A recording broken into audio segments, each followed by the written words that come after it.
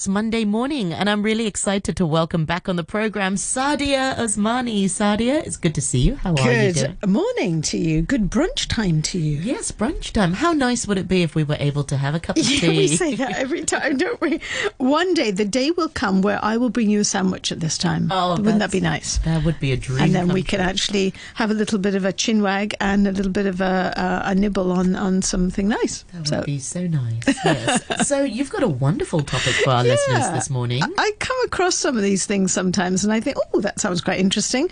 And the title, I saw this article, and the title was "How Getting More Awe Can Improve Your Life and even make you a nicer person." Now, when we say awe, we're talking AWE, right?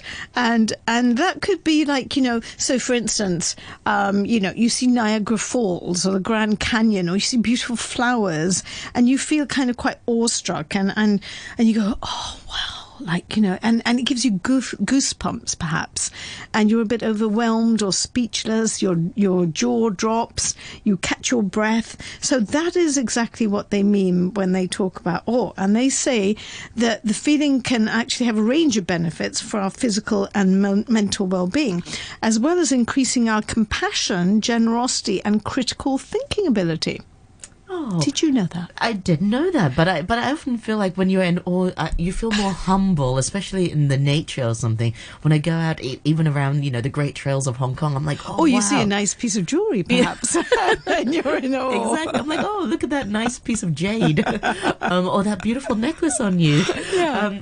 And it's true, or like the great outdoors of Hong Kong. You think, oh wow, I never knew this existed in Hong Kong. I've been here all my life, and you think, oh, and suddenly it's very humbling experience, and you do feel like you're in a good mood. I think it does certainly have an effect, and I think it kind of almost puts your feet on the ground, because if you are slightly overwhelmed, and it says that awe is felt, like according to the Romantics, when our inner subjective world collides with the objective natural world and overwhelms us. Right? And in 1757, the Irish philosopher Edmund Burke revolutionized our understanding of awe with his text, A Philosophical Inquiry into the Origin of Our Ideas of the Sublime and Beautiful. Quite What's a mouthful his name there. again? His name was Edmund Burke. Oh. All right, and he was a philosopher. And he believed that awe was something felt not just during religious ceremonies, as once this is what previously people thought, but also in everyday experiences like, music, the patterns of light, or a crack of thunder. And it says awe doesn't need sort of vastness. The research also showed that people report feeling awe twice a week. And despite centuries of sort of philosophical fascination, awe has only been studied properly in the last 20 years.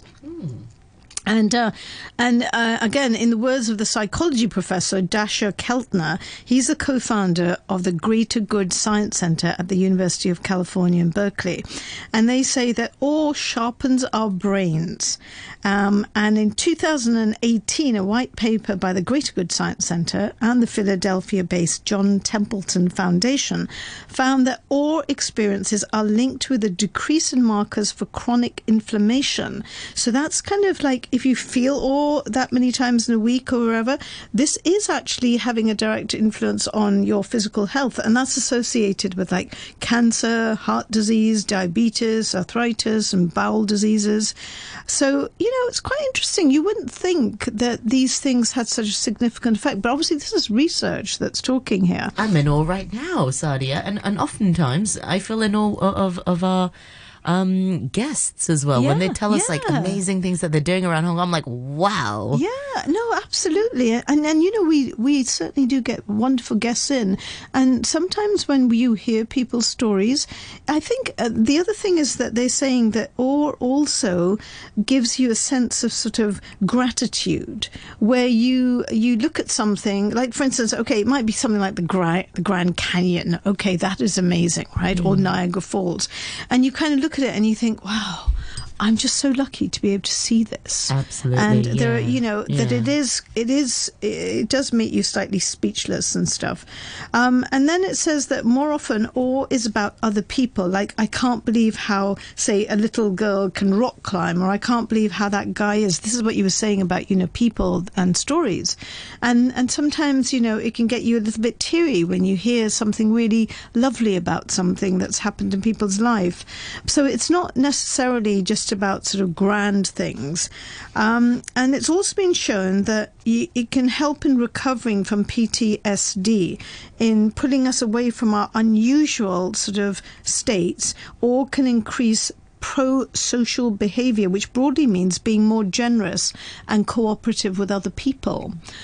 So, when they say, it can make you a better person, that's how they're talking about. And then I think they said a study in 2018 found that participants who reported experiencing awe more than often in their daily lives were deemed more humble by their friends.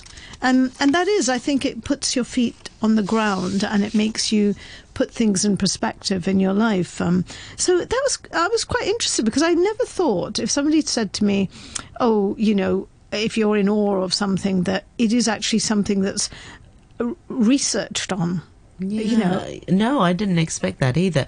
But also, it does put, I agree with that point, it does put you in a good mood. Like, if you interview somebody, or if you hear like a positive story and you're like, wow, on the radio, for example, it does make you think, and then it makes you share it with other people, and then you pass it on, and it's sort of paid forward in a way, so it spreads. It's interesting, because also part of the research they did, they said the mighty pull of social media and algorithms fixes our gaze downwards. And Keltner, the researcher, they said that we recently interviewed over 320,000 people from 26 countries about what brings them awe, and no one actually mentioned their smartphone. Although I'm sure there are plenty of guys and girls who would go, oh my God, my smartphone is so amazing, and I've got this app or whatever. But they didn't actually mention the smartphone. And often awe is about other people, and, that we kind of make that connection with people, and then we listen to their stories, we find out more about them. Also, the pandemic, it says, has turned us to more simpler and yet deep. We look at more simple sort of pleasures, and we see things from a different perspective since the pandemic. And people have gone on to things like, gardening and walking and music, and there's been a greater appreciation for those things because of the pandemic, which actually, makes sense that, even like spending time with your family where people perhaps didn't get the time before to do that they are doing it. And now they realize that little moment that they had with their child, and they do something new or different, they go, oh my goodness, that's amazing, and we didn't get that. So maybe, there are certainly some silver linings to the pandemic, although we feel like there aren't, but it has kind of made us put things in perspective and stuff. The other interesting bit of research that they did, they also said that this Keltner guy said, he teaches in prisons, and this is in America, and they said that, these guys have absolute rubbish lives, right? But when he talked to them about awe, they told him that they found that when the sun kind of hit them when they were walking outside, or when they were immersed in sports, they said that they actually felt in awe, because it was appreciating those little things that they didn't actually notice before, because they were imprisoned and they only got a certain amount of time going out. So it's quite an interesting, it's like a newfound appreciation for their lives. Yeah. And then there's kind of 10 ways to find more awe. So if you are looking for it, this is the kind of rundown. It says, get into nature and notice your environment. And if you can't, then watch some nature programs on TV. And I always find that Attenborough. Yeah. Everybody loves him. Yeah. Absolutely. Everybody loves watching a bit of David Attenborough. My 2-year-old loves David Attenborough. And it does make you, because some of the things that they show you, you just think, wow, I didn't know that existed. I didn't know. Yeah. Also, it said seek music, seek new music. Observe people with unique abilities. Move with others. Things like group exercise, dance, choir, sports. I think that's quite fulfilling when you're with other people. And you can be in awe, certainly, of other people's skills when they're doing things.